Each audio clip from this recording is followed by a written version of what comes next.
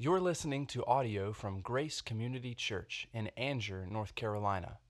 More information about Grace Community Church can be found at graceccnc.org. Good morning. I was trying to sing on the high end of the scale just a while ago, so I had to have water before I started. My name is Brad Talley. I'm the teaching elder here at Grace. Thank you so much for being here this morning. If it's your first time, hope you'll feel very welcome as you worship with us. And also, I will mention to those of you first time, if you're interested, we're going through the Gospel of John. I have these really cool John journals. It's got scripture on one side, place for notes on the other. And they're at our Next Steps table, which is in the back left corner of the lobby. So hit that up if you are interested and get one of those journals. There's no charge. If you wish to make a donation, $2,500 or so would be acceptable. But just kidding. But get there, or if you just want to know more about the church, and I'm just going to mention a couple of dates, and this is a little bit out in the future, but Discovery Lunch on March 8th after the service. You're new to Grace, you want to have an informal way of meeting elders and staff. We're going to have a lunch immediately after the second service on March 8th, and then the following week, March 15th, Grace Connection, our new members class, those who just want to find out more about how we're structured, what we're about, that type of thing. And we'll have more about that as we go. And for those of you who saw the baptism last Sunday, what a beautiful, beautiful service it was, baptism.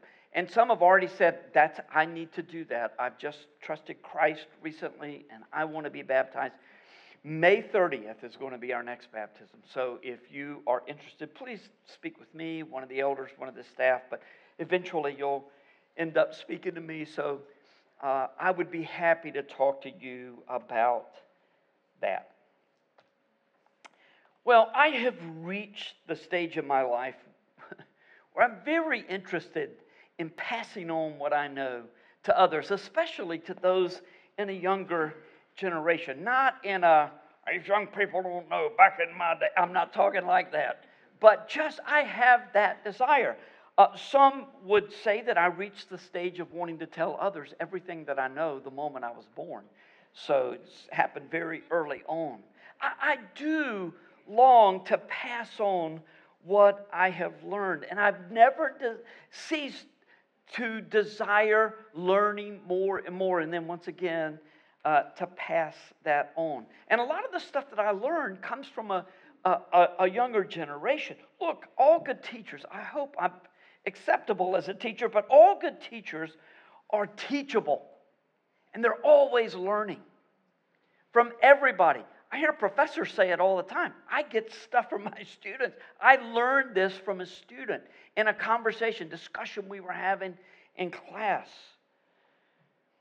We've reached a point in our study of the Gospel of John that this kind of thinking comes into play. We're going to see extended instruction by Jesus to his 12 disciples, who are now 11 disciples because of Judas' defection to go and lead authorities to Jesus in what I think most people in the world would agree is the greatest betrayal in all history. Jesus knows that his hour has come, and so he begins to give his disciples specific instructions regarding how they are to live after he has gone from them. The disciples did not know that Jesus would be lying in a tomb 24 hours from the moment he was speaking to them, having been nailed to a Roman cross and crucified. So it's understandable that in this last evening when they're all together, they'll get distracted and ask questions along the way. Jesus' teaching on the night that he was betrayed is known as the Farewell Discourse. Most of the bulk of the instruction comes between John 13:31 and the end of John 16. But most scholars treat the entire section of John 13 through 17 as one unit. John 13 begins, of course, with Jesus washing his disciples' feet. John 17 records the high priestly prayer of Jesus that includes much prayer for Jesus' followers, including those of us who are here this morning. Those of us who identify as Jesus' followers. So, this portion of John's gospel begins and ends with Jesus serving his followers, washing their feet and praying for them. Look, God has called and gifted some of you to pray at very high levels. We're all called to pray. But some of you are quiet intercessors on behalf of the church, on behalf of your brothers and sisters in Christ, for the protection of the body. And you do some of the most important work in the church, and nobody knows it. That's okay. God knows it. Jesus knows it. When you go into your closet and pray, right? Nobody else knows it, but He does. Some see in John 13 to 17 a chiastic structure that ultimately points to the union between Jesus and His followers. It looks like this. Starts off in John 13 with a foot washing. Then there's loneliness and anxiety in John 14. David Calvert is going to address a good portion of this text next week, 1 through 11. Then the Paraclete. The Paraclete is the Greek word parakletos. It comes from the Greek word parakletos, and it's always referring to the Holy Spirit. It's used, or it's translated different ways in different translations. Some translates use 2 or 3 of these terms, but counselor, advocate, comforter. It's helper in the English Standard Versions. There are 5 different sayings or teachings about the Holy Spirit. And then right at the center of this arrow, it's kind of hard with all of those words to get it on this smaller space, although this is a pretty good-sized screen. But if you look, it's pointing to the center, which is our relationship with Jesus Christ, both individually and corporately. Then it goes back to anxiety and loneliness, and then the prayer. So Jesus begins serving His disciples. He ends serving them in a very specific way. Now, you may think that such design is much ado about nothing.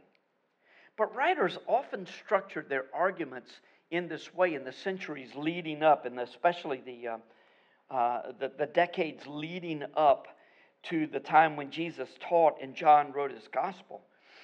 There is much said about the Holy Spirit in this text, and if God wove this structure into His account of Jesus, then it's important. It's important to us. Think about the Psalms that are acrostic Psalms. Each stanza starts with a different letter of the alphabet all the way down. God is He does things in ways that we can remember. Here's what I want to encourage you to do. I don't have it in the notes. I didn't know where I was going to say it. But would you, in this time through the Farewell Discourse over the next couple of 3 months, I don't know how long it's going to be, but read John 13 through 17 every week.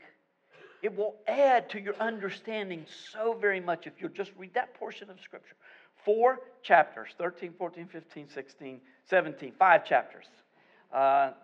I spent 3 years in Algebra 1. I know what I'm talking about, so don't worry. I'm good with it. Look, in these chiastic structures, Jesus is almost always at the center. What does that tell you about the way Scripture is designed? It's always pointing to Jesus. And in John 15:5, Jesus says, apart from me, you can do nothing. There is little doubt that Jesus' farewell address compares well with Moses' farewell address in Deuteronomy 31 through 33. And that points to the same truth that the author of Hebrews teaches us. Jesus is better than Moses. Grace is better than law. And the gospel is what the covenant was always about. God sets the requirements for relationship between us. There's a penalty if we fail. And since we fail, He takes the penalty upon Himself. That's the gospel. at the center of all Scripture.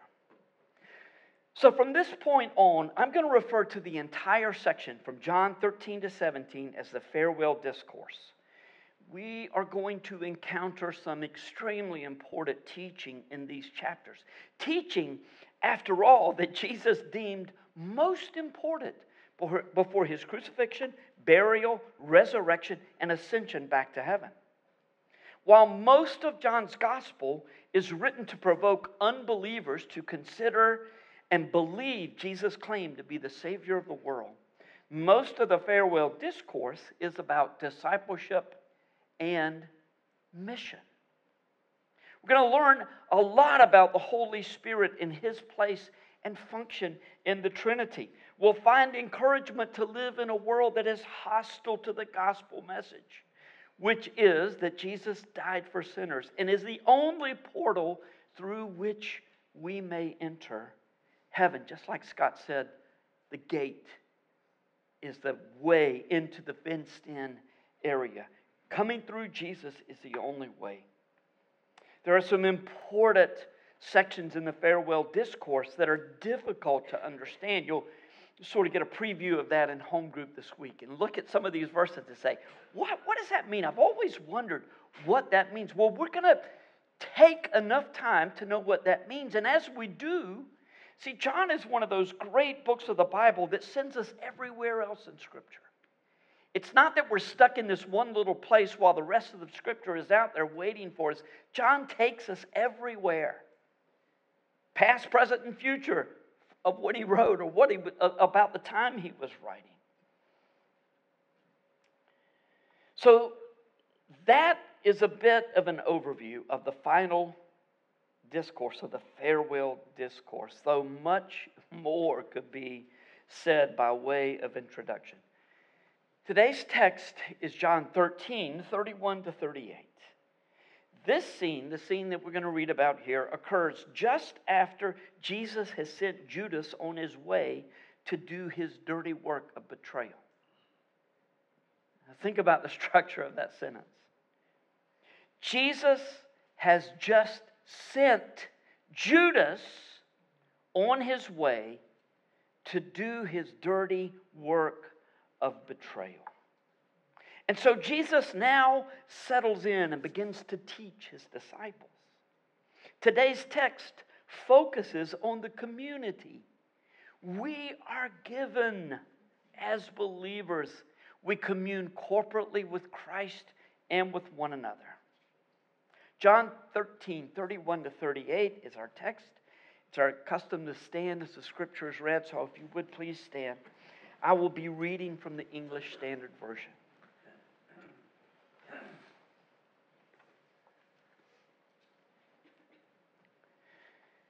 When Judas had gone out, Jesus said, and you can almost sense Jesus taking a deep breath.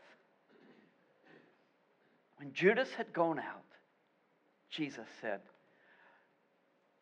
"Now is the Son of Man glorified, and God is glorified in him. If God is glorified in him, God will also glorify him in himself and glorify him at once. Little children, yet a little while I am with you. You will seek me, and just as I said to the Jews, so now also I say to you, where I am going, you cannot come. A new commandment I give you, that you love one another, just as I have loved you. You also are to love one another. By this, all people will know that you are my disciples, if you have love one for another." Simon Peter said to him, "Lord, where are you going?" Jesus answered him, "Where I am going, you cannot follow me now, but you will follow me afterward." Peter said to him, "Lord, why can I not follow you now? I will lay down my life for you." Jesus answered, "Will you lay down your life for me? Truly, truly, I say to you, the rooster will not crow till you have denied me 3 times. The word of God for the people of God. Thank you, BC.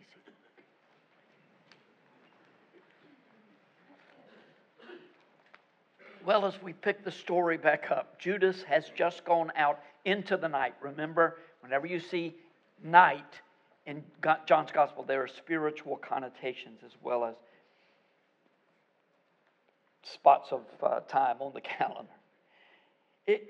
So now the final components of God's sovereign plan for Jesus to die on the cross are moving into place. It is in this context that Jesus says to the 11 who remain, now is the Son of Man glorified, and God is glorified in him. Now the betrayal was underway. God would glorify himself in Jesus and in his perfect plan, and it would happen at once. Look, I think as we understand God's design, verses 31 and 32 will begin to take shape in your mind and make sense in your mind. Don't try to just get it all right now. Just let it play out and it will begin to make sense. In the wisdom of God's redemptive plan for sinners, his glory shines brightest in Jesus' suffering on the cross. Counterintuitive? It is. Essential for salvation? It is. With the last segments of the plan now having been set in motion, Jesus was alone with the ones who were closest to him in the world. Nobody else was closer to Jesus as these disciples. The covenant community has now been cleansed, and Jesus addressed his followers as dear children, which is proper since he was functioning as the head of household at the Passover meal. It was also common in farewell discourses that people gave in those days in Jewish life for the dying father to leave instruction for his children. So the disciples would have been alarmed at Jesus talking like this. And Peter would jump in and say, wait, what? Where are you going? Hey, I'm going all the way with you. No matter what, I'll die. But Jesus was going away. And his followers would not be able to go with him immediately. So they needed instruction, whether they knew it or not. Now, you've been in this situation, right? Where you say, no, don't start talking like that. Some of you that have adult children, when you start talking about a will, your kids are like, no, let's don't go there. But life moves on. And we have to say the things that are important. Jesus may have confused them even more by saying, I'm going to give you a new commandment. You ready for this? Are you listening? Love one another. Well, now, look, they already knew this from Leviticus 19:18. Love your neighbor as yourself.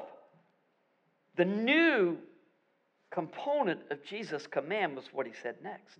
Just as I have loved you, you also are to love one another. What was he referring to, just as I loved you?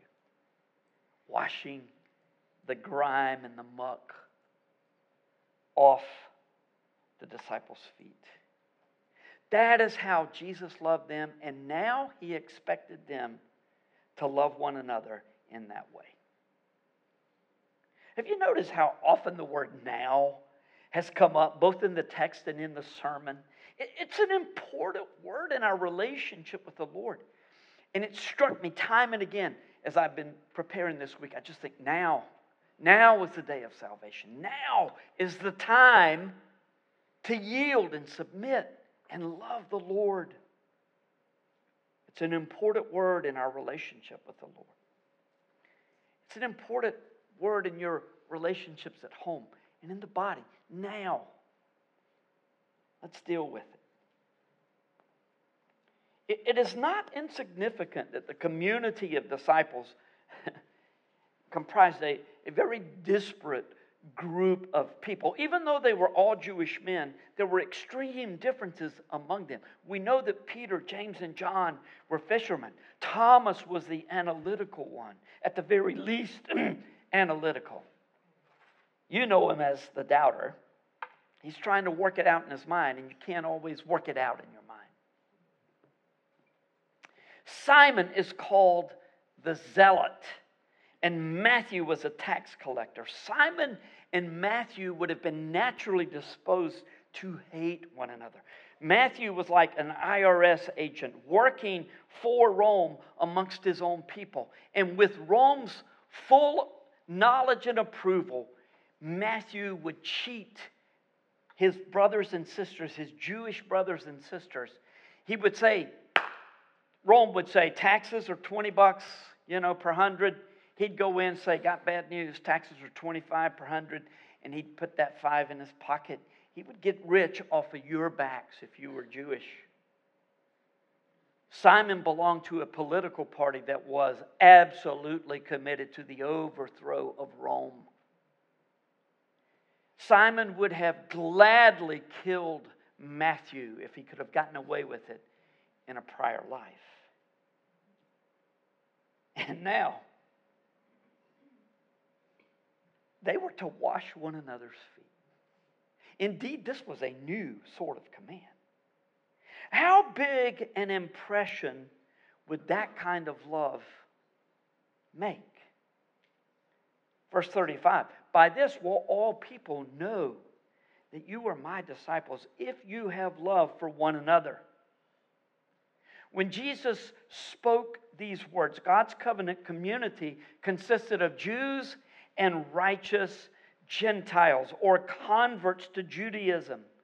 But the Gentiles were really second-class citizens. I mean, couldn't even go all the way in the temple. There was a court of the Gentiles, court of the women, court of Gentiles, and then the real people would be able to go. But now remember this was God's design. And he's making a very specific point, one that Scott referred to this morning in Colossians 3. The time was going to come very soon where all barriers were broken down. Male, female, slave, free, Gentile, Jew, barbarian, Scythian. Didn't matter. All were going to be one in Christ. All who repent of their sins and believe that Jesus' death was payment for their sins are now brought into one body, one community in Christ with no second-class citizens. I don't know why you think you're superior to somebody else in this room, but I know you do. Why? Because I do. I have to fight it all the time. It's a way of being secure within your own skin, is to compare yourself with others and say, somehow I'm better than that person. I'm not really, and I know that. I know that I'm no better than anybody. And anything that is done good for me is the grace and mercy of God being poured out on my life. But our natural tendencies have to be overcome in this community, just like Simon and Matthew had to learn to love one another. All are equal in Christ. There is structure, there is design, designated leadership in the church, but all are one in Christ. The world has never seen anything like it. Even 2,000 years later, when it functions according to design, there is nothing like this community. The blessing we will encounter time and again in John 13 through 17, I think this would have been the place to say, read it every week as long as we're in it, is our proximity to truth. It is as if we are in that room hearing these words from Jesus. And then again in John 17, he's going to pray specifically for us, for all those who will believe on them, on him. This morning, there are 3 applications for us to consider from the text, which will be followed by a real-time picture of living in truth. So let's begin with an awareness of our need to recognize that God's blessings to his covenant people are channeled through the covenant community. It is the entire focus of Scripture. It's part of the gospel message where Jesus dies for you and me, yes, but Jesus dies for a people. God calls out a people, calls them out of the world to be His children and to love Him, partly by loving one another in a family context. I'll not spend long here, but it would not hurt to be reminded every single week that the American individualistic way is not God's covenant community way. Much instruction to believers in our day, in our land, is to the individual. Almost nothing was to the individual in Scripture. It's to the community. And the individuals, of course, have to make decisions, but they're part of the community. So when you pray with other people, it counts just as much as when you pray by yourself. Are you to pray by yourself? Yeah, we're worried about you if you take 2 or 3 in the closet with you. But, you can go in the closet by yourself. But we're called to do this life together. Think of the blessings that God's design offers to the community that are unavailable to individuals. I got a list, and I'm going to put this list online. If you want to just wait, you can get it later if you don't want to get writer's cramp, writing this. Just think of some of these. Encouragement and exhortation. We encourage one another. We exhort one another to live for Jesus. Family structure, including leadership. Some of you come from some really broken families. We're all broken people. But some of the families you come with, God has given us this beautiful family structure, including leadership. And by the way, Jesus is the head of the church. Our elders are very aware of that. As we lead, we recognize that Jesus is our head. Other parts of the body to make the family complete. Look, we can no more do without you. If this is the place God has planted you, we can no more do without you and your gifts than we can do without our left hand. We make do. We always do. We increasingly have ways to compensate. But we need each other for accountability. Look, we live in a day, if somebody just looks at you the wrong way, you can say, I don't have to take this, and you just run off. The thing about Scripture is this. The thing about the early church in Matthew 18, when Jesus gave the structure for church discipline, He said in so many words, do this 1, 2, 3 times, and ultimately bring the person before the church. And if the church says we can no longer assume that this person is a believer, you're not only out of the church, you are outside of the family of Christ in so many words. And that is meant to drive you back. But now we just run away. Oh, I don't like what they said. Oh, somebody was mean to me. I'm the worst of you, believe me. I'm the most sensitive person in the room, so I'm really running my lip out at myself, I promise you. I'm not making fun of anybody. But it's the way we are. And we're increasingly so.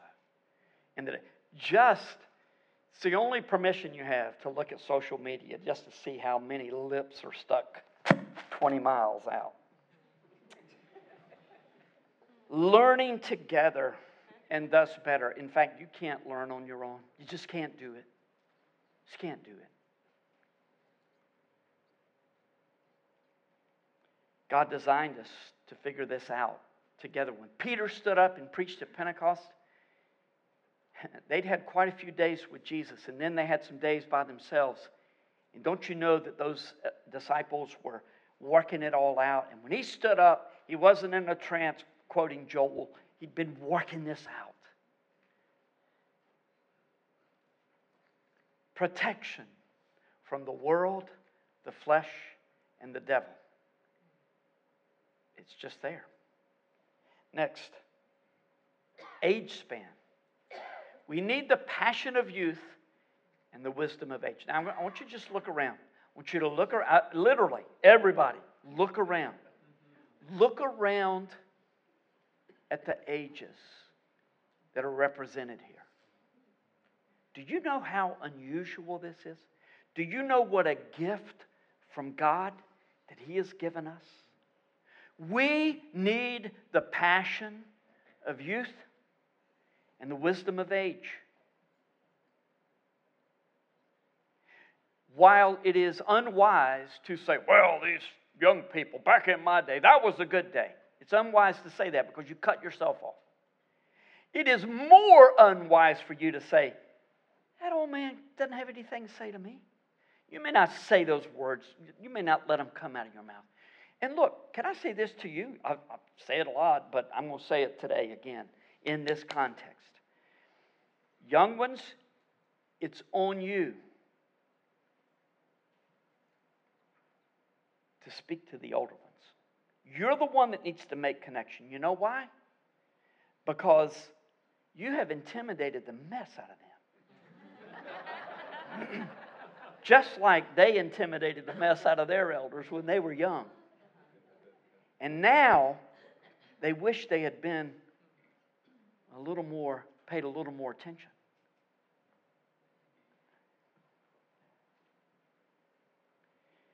That's a blessing of the church.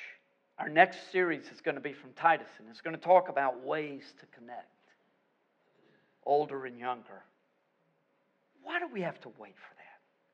Let's get on with it. Diversity, hopefully, that will broaden our perspective. We look kind of like the disciples did, but that's not the way God designed it. We're not in any way trying to keep anybody out, but let's welcome people who come our way that don't look and think just exactly like we do. That's God's design. It's always going for a better approach. Common mission. We have something together that we're doing. Love, including forgiveness, like no other. You know what being in the Word reminds me? You've got to forgive. Constantly it reminds me, you have to forgive. There are people I don't want to forgive. I don't have a choice. I have to. And the church, we do that better together than we do by ourselves. We do it better when someone steps in and says, brother, sister, you can't hold on to this grudge. You've got to forgive that person. And we get to loan each other faith, if that makes sense.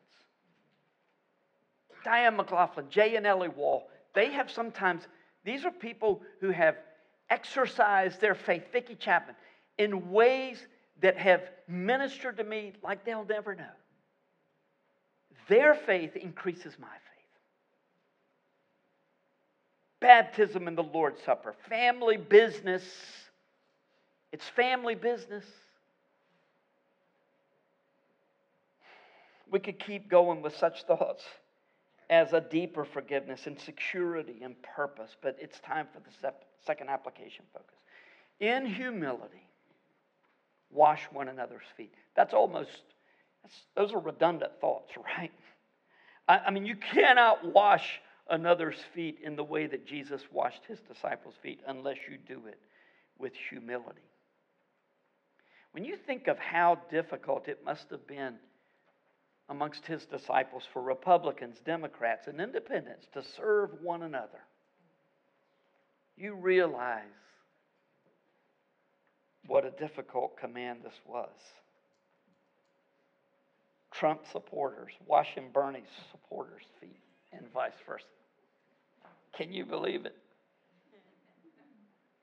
They hated each other worse than we tend to do in our day, or had reason to hate each other worse.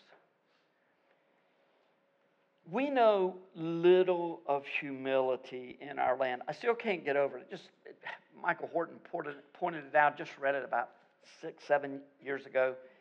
That selfish ambition that you read about in Scripture, the word selfish was just supplied in the last couple of hundred years to differentiate between bad ambition and good ambition. We're all about good ambition in America, but the point is ambition will get you in trouble in a heartbeat as far as your relationships with other people.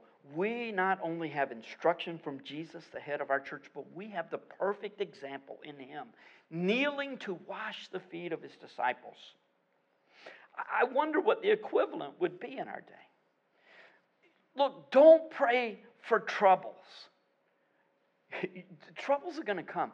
You will have ample opportunity to be humble in a day of harsh rhetoric and sensitive souls. Remember this when your time comes. It is never a bad thing to be in a place where you need to be humble. It is never a bad thing when you are in a place where you need to just be humble. Don't say, but can I just explain myself here? I know you think that's humble. Just be humble. Just take it sometimes. Just don't try to explain yourself.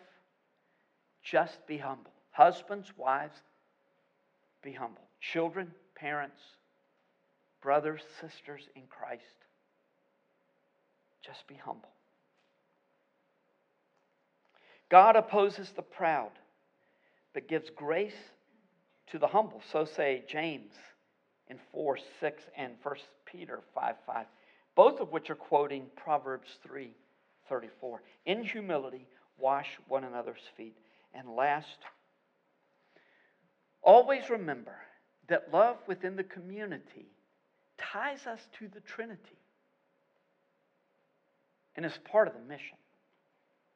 In our study of John 13:2-17, we're going to be amazed time and again when we see the relationship that the three persons of the Trinity have with one another, which is God's relationship within Himself, sort of that glorifying Him and being glorified in Himself. The intimacy between the Father and Son, and then the relation of the Spirit within the Trinity is astounding, and that is not hyperbole. When you see the relationship that God has with the covenant community, that the Trinity has with the covenant community, well, that's just breathtaking. I dare say by the end of this study, in this section, you will see the relationship in a different way than you do now. John 13:20 has been in the text for the last 2 weeks, but I didn't spend time in that verse either week, although I did mention its significance. I keep coming back to it because it sort of ties everything in John 13 together. Truly, truly, I say to you, Jesus said, whoever receives the one I send receives me, and whoever receives me receives the one who sent me. Do you get the significance of this word from Jesus to His followers? If you share the gospel and the one who hears rejects the truth, they are not rejecting you. They are rejecting Jesus. Oh, sure, I get that. It says it in a lot of places. No, wait. Put yourself in the room with Jesus telling you this. If they reject your message, they are rejecting me. When they get to heaven, they will say something like, but I didn't buy it when Justin was sharing the gospel with me. He couldn't explain my answers. And at that point, Jesus will say, I never knew you. Depart from me. That is, at the same time, a great responsibility and a great relief. The farewell discussion is as much about mission as it is about relationship. And the relationship component is strong in here. Your role in the mission would be enough to give you the big head. Except it's difficult to be arrogant when you're washing others' feet. People with whom you would naturally be disposed to commune with. This is community like no other. There is love and relationship and in the church There is nothing like it anywhere else. And when we love one another and when others are attracted to Jesus through the love that we have for one another, we need room for them in the community. So, real life example of how this is supposed to work. I'm going to turn the service over to Ricky Lee, who is going to shepherd us through how this has been played out in the life of our church. And this all comes together: humility, relationship, and mission. Thank you. Yes, good morning. My name is Ricky. I serve as your pastor for discipleship and care, and I'm going to invite at this time the Williams family, the Kearns family, and Ben Grumbach, and any who are in this first service who attend Ben and Jen's home group in Keith Hills to come up as well and stand with these families. Hear the word of the Lord from John, the Apostle John, not in his gospel, but in his letter, the first letter we have from him. Chapter 4, verses 11 through 12 say this: "Beloved, if God so loved us, we also ought to love one another. No one has ever seen God. If we love one another, God abides in us, and his love is perfected in us." We see in the Bible, time and time again, a pattern of God bringing people to himself, and he teaches them, and they receive a message. They grow in knowledge of the Lord. They are prepared to then go out and to share this message. So they know God, and then they're sent out so that others may know God as well through them. And this is what's happening in 2 weeks. We have a home group who were meeting in Angier, and then last summer, the Grumbachs moved to Keith Hills, where we already have one Keith Hills home group, the Popes, and now we have Keith Hills 2. The Grumbachs are in there, meeting on a different day at a different time, and this home group desired to send a home group back to Angier, because now we've been without a home group in Angier. So the Williams and Kearns family live in Angier, have been driving to Keith Hills, and the Lord has led them to begin a home group in the Nils Creek Farms neighborhood just right down the road. So they're going to be starting up on March 1st, and the Grumbach home group is essentially sending them out. And this morning, we're going to ask them to surround them and pray for them. Ben's going to lead us in that prayer. And the Grumbach family and the home group families have been blessed by relationships with the Williams, with the Kearns. They have grown in the knowledge of the Lord together, and now they are sending them out to go so that others can also grow in the knowledge of the Lord who are not a part of a home group, and so that others have a chance to be known as well who are not yet a part of a home group. So I'm going to ask the Kearns and the Williams family. Actually, the Kearns kids are in the back serving, so next service they'll be able to join us. But if the Kearns and Williams will come up front of the table, and then I'm going to ask the other families who are here, so we know we have more, but the first service, those who are here, just surround them and lay a hand on them, and Ben's going to lead us in prayer. And this is not some kind of like supernatural, we're like sending them a power. This is a visible sign of you guys getting to see something that's invisibly happening. And that is an affirming of these families that these guys know and love, have been blessed by. And they are saying, yes, we believe these guys are being led by God to begin a home group. And we affirm their gifting, their ability to do this, and also that they are going with them in prayer as they begin this journey. So after the service as well, Kearns and Williams are going to be up front. If you're new to Grace Community Church, I really encourage you to come up, meet the Kearns, meet the Williams, ask about their home group, and get to know these two families. So Ben, if you'll pray for us. So just surround them, lay a hand on one of the Kearns or the Williams family. Please pray with me. Heavenly Father, we thank you once again for bringing us together this morning as brothers and sisters in Christ, and for the opportunity to participate in your covenant community, one that you designed for us and one that you designed us for. Father, we lift up our brothers and sisters, the Kearns and Williams families today, as they open their homes and lives to other members of our church family and by beginning a new home group. We thank you for putting it on their hearts to serve our church family in this way. We pray that as they faithfully embrace this new role and responsibility, that you continue to provide them with the encouragement and the humility that will demonstrate your love to all those who they welcome into their lives. And Father, as our home group sends them off to begin their own, we thank you for the blessing it's been over the last few years to spend time with the Kearns and Williams over at least on a weekly basis.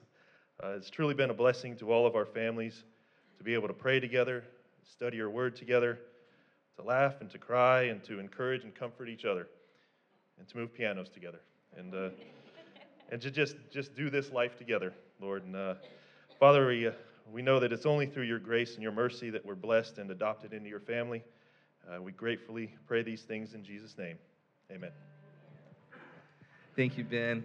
So again, I invite you, if you're new to Grace or if you are just interested in their home group, to come up after the service, speak with either the Kearns or the Williams family.